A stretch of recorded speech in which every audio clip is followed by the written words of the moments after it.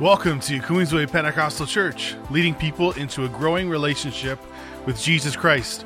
We hope you're blessed and inspired by today's message.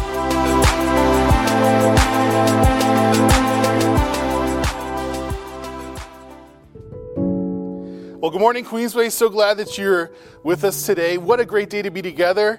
And I'm looking forward to the day where we can actually look at each other face to face. But here we are today. This is pretty good. Coming to you live on a Sunday morning, real good. Today is a special day. And I say that because today is an opportunity. It's our goal to learn. And as you know, if you've been watching the news, some of you are avid news watchers. There's been a lot going on in our world the last few weeks. We touched on it last Sunday, but today I wanted to do something a little different. Before we get into that, I want to just share our scripture verse for today. This is really going to be a theme for these days as we journey through these discussions on race and biases and all sorts of things in our world. It comes from Micah chapter 6, verse 8. It says this, "He has told you, O man, what is good. And what does the Lord require of you but to do justice and to love kindness and to walk humbly with your God?" That's Micah 6, verse 8. You know it so well. Like many watching this morning, I spent the last week watching and listening to the news and all the protests going on across our world, where people are calling out injustice towards black people from across every country, every continent in our world. And obviously, it's so important in this time. This is a very complicated issue. I know for many of us, it seems simple. We just need to do what's right. But these issues are so entwined into our culture, into our societies. It seems simple to some to figure out. But as a world, we need to listen to our black brothers and sisters, our black family. I personally think that it will take a focused, systematic effort from all levels of government and community leaders to see that change we all desire to see. It's going to take all of us, every part of society. It's going to take every single one of us to see change. You see, this is a reckoning moment even for the church, for our church, for churches across our nation. We must change ourselves. We need more diverse churches with more diverse people in leadership. That's a call for the churches in Canada, I believe. There's no more excuses, no more waiting for another day. We'll deal with that next week kind of thinking. We'll deal with it another hour. The truth is, now is the time for us to stand up and do what is right in the eyes of the Lord and in our brothers and sisters. You see, to any pastors hearing me say this today, we must change and focus our attention from ourselves to people whose background is different. I hope there's maybe one or two pastors checking this out today. It goes beyond black people, but to women, and having churches that actually reflect the communities that we serve. And how many of our churches are in communities, but they don't necessarily reflect the communities around them. As white people, we need to stop talking and start listening to those around us. If you are a white person, you have white skin like me, don't say things like, "I'm not a racist," and then begin to speak on how noble you are or whatever. It's time for us just to listen. I plead with you today to just listen. That's what I'm going to do. I'm just going to listen. I've tried my best to listen and not speak lately. It's harder than I thought to just listen. So when I was thinking about this Sunday, about how we gather here today, I knew that we didn't need to hear more people. You didn't need to hear more from me, but we needed to hear from people that matter, people that have a voice. I asked Ray Harris, who along with his family are a part of our church congregation here at Queensway, to join me today. And I want us to hear from him as he shares his perspective on the events in recent days. I want us to listen closely, open our hearts, and be ready to learn. I want us to lament, to listen, and then to lead. Let's hear from Ray today. Well, church, today we have Ray Harris. He's a part of our church family here at QPC. He and his family come to our church, and he so graciously joined me this morning, and we're just going to talk about some of the things going on. I just shared with us about what's been going on these last couple weeks, and I wanted to hear from Ray. I wanted our church to hear from Ray, so he's here today. And Ray, I'm going to ask you a few questions, and I'm looking forward to hearing about your story through this time. So my first question for you is this.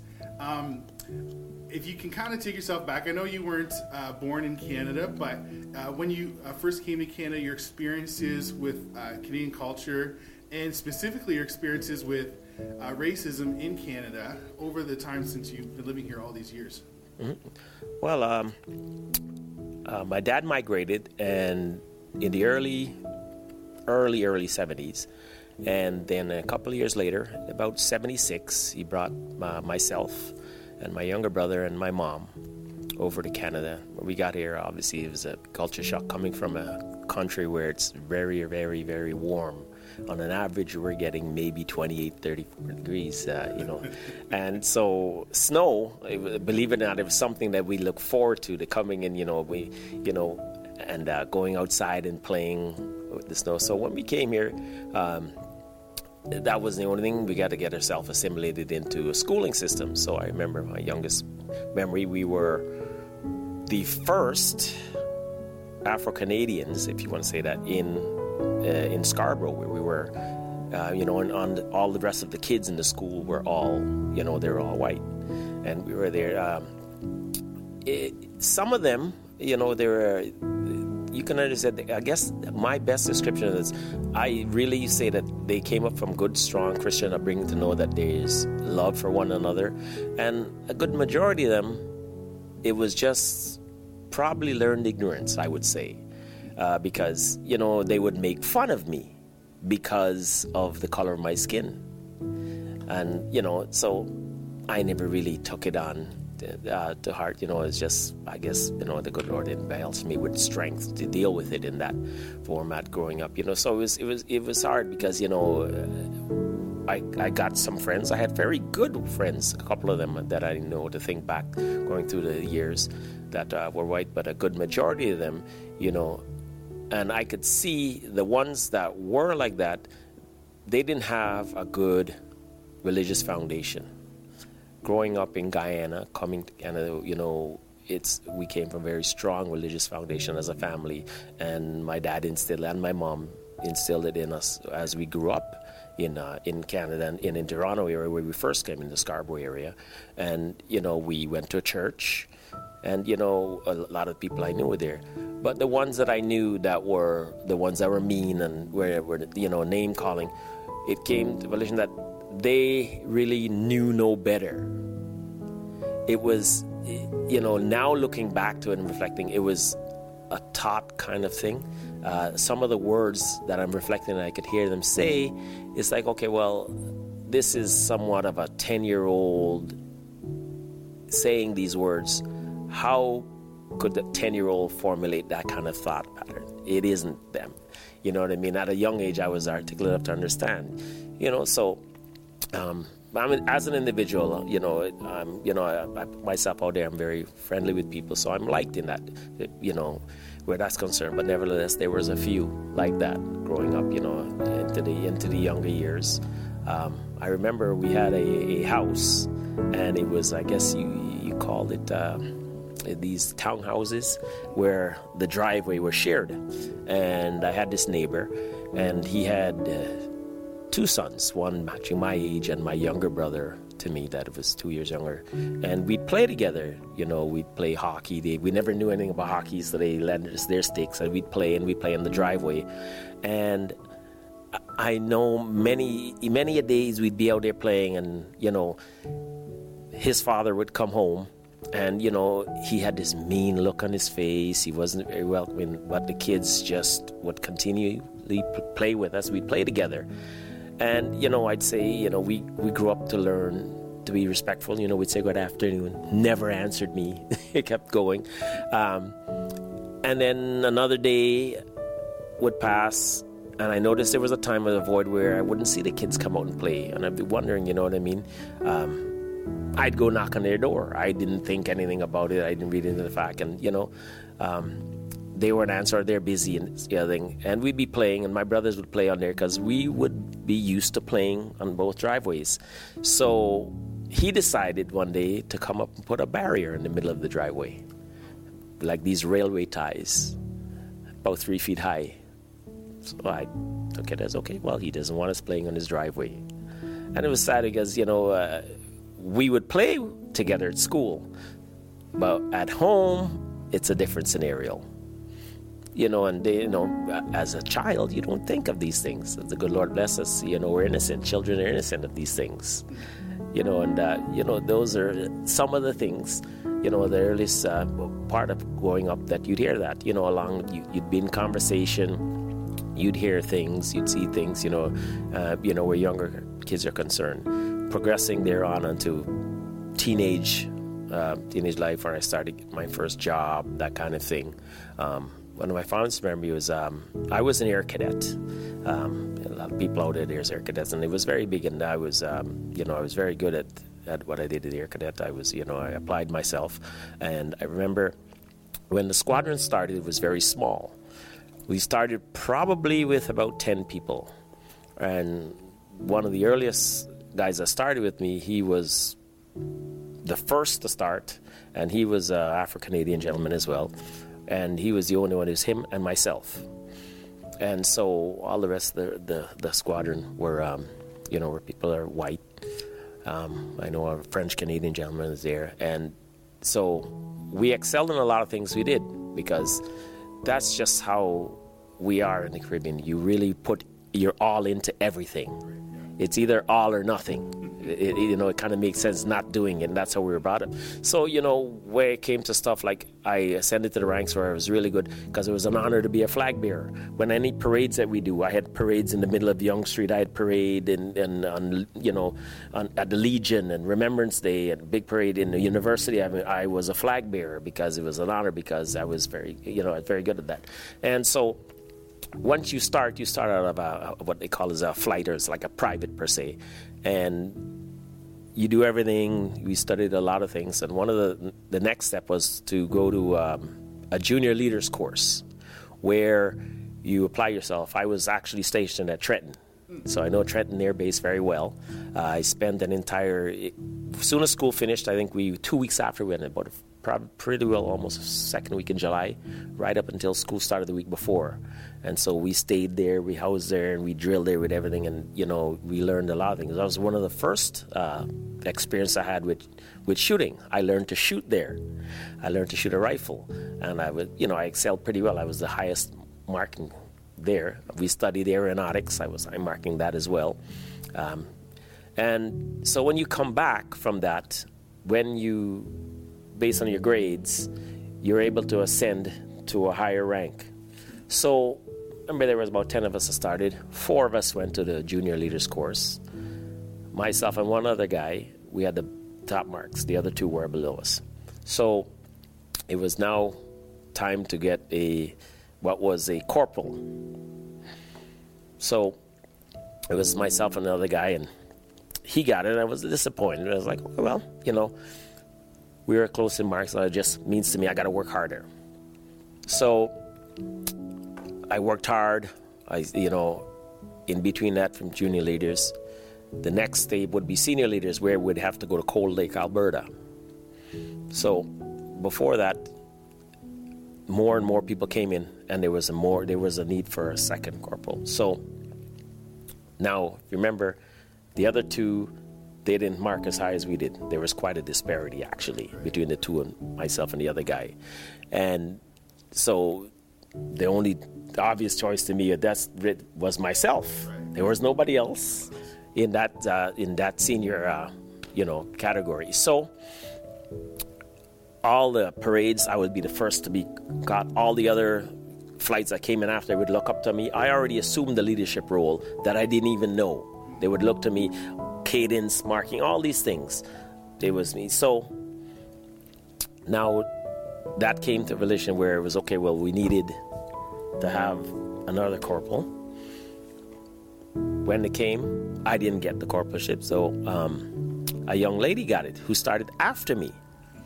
And when I asked and queried about it, well, we needed a female. We didn't have one at all in the higher rankings because it was all guys. And I took it as that.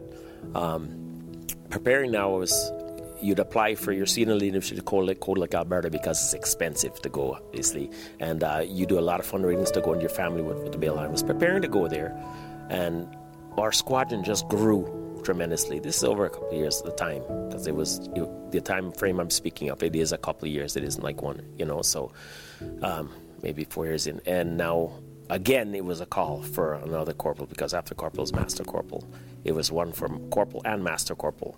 I didn't think, okay, well, there's no way I'm going to get master corporal because it's the succession of things. And so, again, it came. And after the young lady got it, when I queried, I asked questions, what could I do? I'm trying to improve. Maybe it's me. I'm thinking, I wasn't doing enough. I wasn't this and the other thing. But it was nothing negative in that format. It was, like I said, we needed a female, and that was the answer from the head CEO. So he goes, the next time, whatever, because, like I said, anything, I was taking that leadership role. They would even send me to organize the rest of the flight because I was that higher. So the time came now for to prepare for senior leaders course. And all across Canada, they have rankings and markings and stuff, and I was one of the ones expected to go. The other fellow he was the highest ranking now because he was the first one, and he was the only two of us there. And we had a few other Afro-Canadians come in at this point. At this time, I believe we were probably about 50, 60 maybe in the squadron. It had grown because it was a strong squadron. We had competitions and drill competitions. I was named because I had won awards because I was that good with the drill. And that's because, like I said, it's a big, big thing to hold that flag, especially during my Burns Day parade and a lot of parades and stuff like that. I was always named because you dress with white gloves and stuff like that. Your drill has to be down to the T, where that's concerned. And so I applied for senior leaders, and it was about time to go. In between that, I had ascertained I had my glider's pilot's license. I had done a solo with a twin engine already. And I was probably hours away from had probably taken a test to get my license as a pilot. And at this time I was approaching 17. So, because I started when I was about 12, 13. So now, again, like I said, it came time and they needed a corporal. And so once again I was passed over. And this time, not even the other two, but someone else who didn't even go to junior leaders. And they gave him corporalship. And when I asked, it was a song and dance more than anything else. And, that led me to quit and leave Air Cadets because of that. Because I'd asked people, I cried about it, I spoke to my pastor church about it, I'd spoke to different squadron leaders from another part who knew me because we compete and stuff like that. And they always see me and I thought you'd be flight sergeant by now. Like, what's going on up there? I don't know. And I thought, it was me, it had nothing to do with me. And, at most I could come up with, that was it. Yeah. I spoke in confidence to the higher up, to the warrant officer, that, because I knew him very well, because we started together at First Original 10. And, he says, Ray, he goes, every time he goes in, he's asking, well, Ray has all the qualifications. He's next in line, but I'm being pushed over.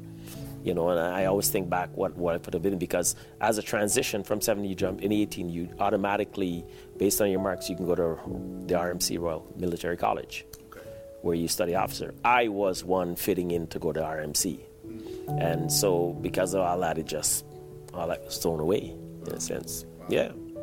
So, you're obviously gracious, especially as a young person, gracious through these times.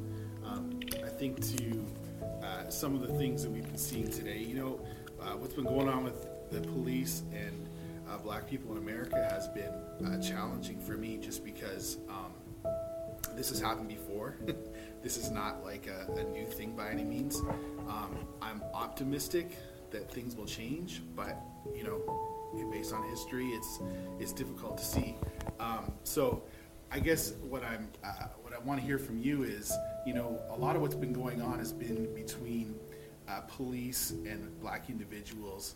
And have you seen that in your own life or in your friend's life, your family's life? Like, have you faced situations? You know, in Canada, we often think, like, at least I'm guilty of this, to be honest with you, as much as anyone else. We often think, well, that's in another country. That's not here. We're different here. And I think we are different, but that doesn't mean these things don't happen. Maybe you could share some insights into that in your own story or your friends and family. Yeah, well, you know, I have firsthand experience growing up through now into adulthood and so forth. And the biggest thing is in the United States, being that my dad is a snowbird, migrated, got as far as Georgia, lives in the United States. I've had many trips down there. In the United States, that systematic racism is in your face. It isn't hidden. It is prevalent and alive in Canada, and that's where I would say that it's more dangerous because it's hidden per se. You know, in where Canada's concerned, right. Just like the story with the Air Cadet. You know, after I had my driver's license, I've always worked hard, and that was one of the things my father has always instilled with us. I've always had a decent job.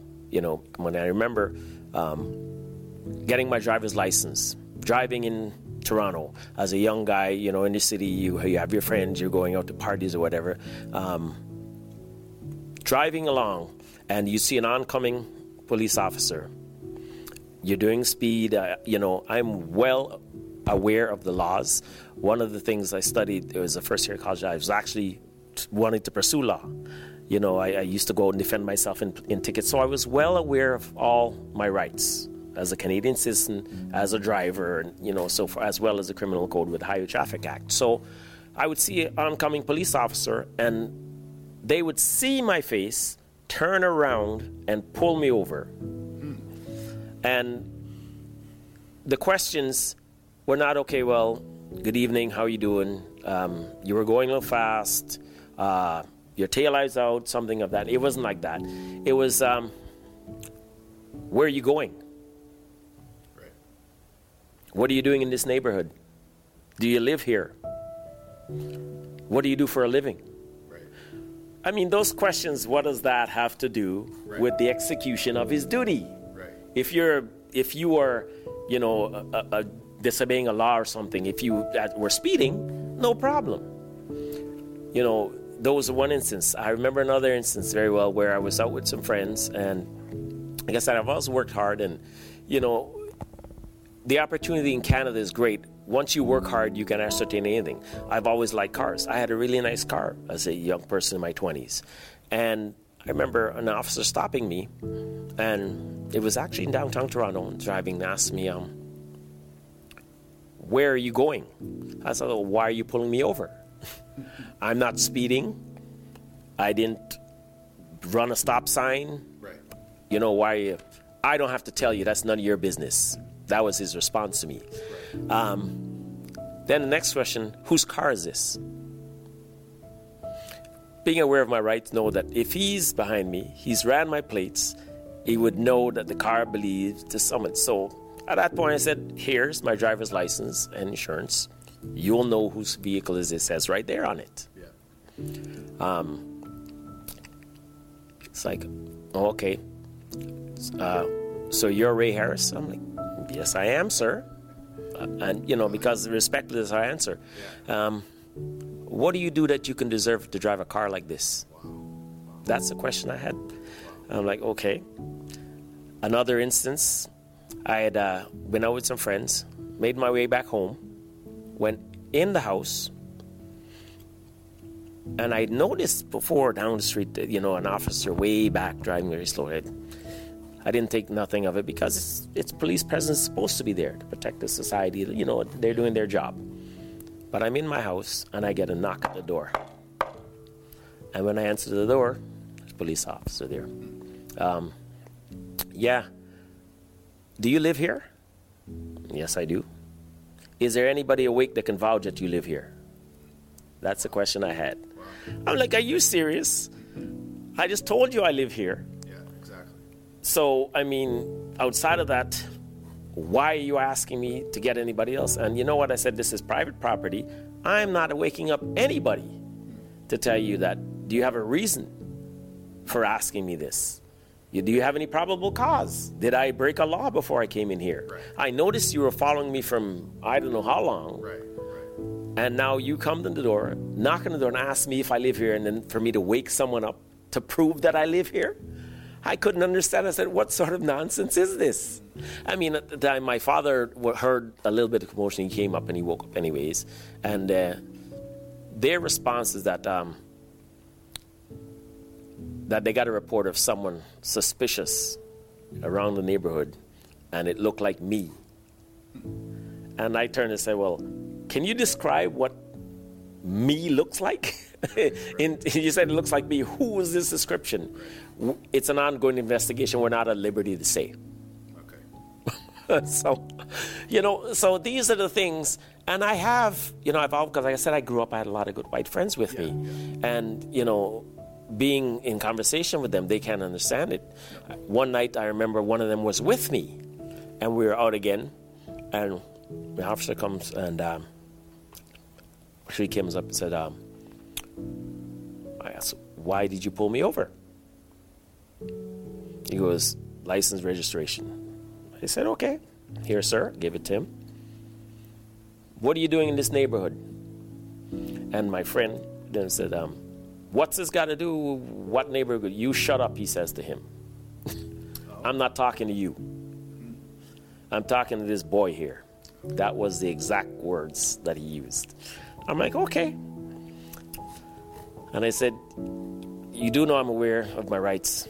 I don't care what right. The only right I have here is listening to me and what I say. That was his response to me. So those kind of things. I've had those kind of things happen. I had one of my friends that I knew actually very well. He was actually beaten very badly by the police. It was like a mall, like nothing like an Espanola Mall per se. It had a restaurant pub attached to it, which was on the outside of it, and so they had a cordon off area to park. And this young gentleman, Afro-Canadian gentleman, I knew him because at one point we were always envious because he had a really good job. He worked with de Havilland, I think it's called, the Air Force. And his job, he would screw in little bulls. He made a lot of money for a young guy in his 20s. And see, I remember when the Ford Mustang 5.0 first came out, beautiful. He had spent thousands of dollars on the sound system and lights, and really nice. So we were in the design club. Apparently, just in front of it, you're allowed to park. On the other side, you're not allowed to park in, say, Freshco or whatever. So normally, inside the DJ would say, hey, please, if it's overcrowded, everybody wants to move their car. So everybody's moving their car. He went to move his car, and they came straight to him and blocked up his car, and he's trying to move. He said, get out of the car. You're not moving no car. Leave the car right there. We're taking this car tonight. But why, he says, and a young, educated guy. And he says, no, I'm moving my car. Everybody else is moving their car. Why aren't you bothering them? Right? He had his fiancée with him at the time, and she was a white girl. So she jumped up in front of him and says, no, I'm moving my car. Why are you bothering anybody else? Why are you bothering him? And I remember I was nearby, and I heard just yelling at her and dehumanizing her and calling every nasty name you can think. What are you doing with a piece of, and like that? I'm like, wow. And she was in tears, and so he's decided he's moving his car because everybody else, the car beside him had just moved. And they came and grabbed him and threw him up against the car, handcuffs with him, and said he's under arrest. And he said, okay, fine. He's under arrest, whatever the case may be. He's going to go, and they're going to be sorry because he had a sister who was a police officer. I think it was in Peel at the time. This was in the Oakville area, and so he goes. He's aware of it, and she was higher ranking. So he's aware of his rights and stuff like that. And I want your badge number. What for? And I don't have to give you nothing. I was hearing this plain as day, and so they didn't like his response to him. So they threw him in the car and said they're taking him to the police station. And they took off. Well, we decided to follow them and another officer came and cut us off, couldn't follow, but I knew we sent word with other people to the police station, it didn't get there. And another person inadvertently had been in behind the mall. They had dumpsters where they're parking, and they took him behind there, and they beat him. I remember he was in a coma for a good while, a lot of ruptured organs and stuff like that. And And like I said, firsthand, that was a very close friend of mine that I knew. Yeah. And, when talking about it and stuff, hearing about it, all we think of it, they were jealous of the car or whatever the case, we don't know. But, those are some of the things that you face, and like I said, I faced it on this side of the border and the American side. Driving over, when you live close to a border city, like Toronto and some other place, you drive over to, in the old days, everybody used to drive over to Buffalo to go shop or, go over to Michigan to go shop. And it was, something. I remember the first time going shopping with a girlfriend of mine we had at the time and crossing the border. And the Border Patrol gentleman asked me, where are you going? And I said, we're just going to do some shopping at the Outlet Mall in Niagara Falls. And he goes, okay. How long have you been there? Are you going to be there? I said, probably going to be there, a couple of hours anyways, grab some dinner or whatever. Have you ever been in trouble with the law? I said, no, sir, I don't have a criminal record. Actually, I'm at the other side of it, He goes, whose car is this? And I said, mine. Can I have some proof that it's your car? And, she was asked, my girlfriend at the time, she was very vocalizing herself, like, why are you harassing us? Either you shut her up or we will. That was what the conversation was. So I'm like, calm down, honey. Okay, well, here's what you do. Drive the car over there and wait, an officer will be out, come and see you. So I drove the car over there. I waited. I think she came out of the car because it was hot. It was summertime or whatever, but she came out, and that was where they came with 2 other officers. There was 3 of them now, and they were she was crying. They were dehumanizing her, and this and the other thing. What are you doing with him? And da-da-da-da. And then, so they told me, okay, well, drive this car into this garage. It was straight ahead of me, and I figured, okay, I don't know. I said, why? We don't have to tell you why, just do as you're told. So I drove the car into the garage, and I remember, big garage door, one closed behind me, one closed in front. The officers, they want me to get out of the car. Okay, I did. And now another officer came, and the 4 of them. They took me into a room just adjacent to it, and then told me to empty all my pockets, and then put everything on the table there, and from there, step into this room. I thought nothing of the room. Well, the room was jail. It was I looked, it was thick glass, and I look up, and it's like 40 feet, and there's nowhere. And, I'm thinking, because I'm hearing those years, you were hearing horror stories in the United States. I'm like, okay, are these guys going to do something to my car? Do they not like me? Are they going to plant something in my car? They ripped my car apart. I remember I'd spent money, had a nice stereo box system in the back. They ripped it apart, and they came out and said, okay, get on your way. Nothing else, just get on your way. And, I had to put everything back together in regards to that, Well, church, thanks so much for joining us today. I look forward to continuing our conversation about this topic, about race, about how Black Lives Matter. And I appreciate your listening today as we've taken the time just to hear from Ray, hear his story, hear about his experiences. And we're just so glad to be able to do that. So thanks so much for joining us today. Have a great Sunday. We'll see you next week as we continue this conversation.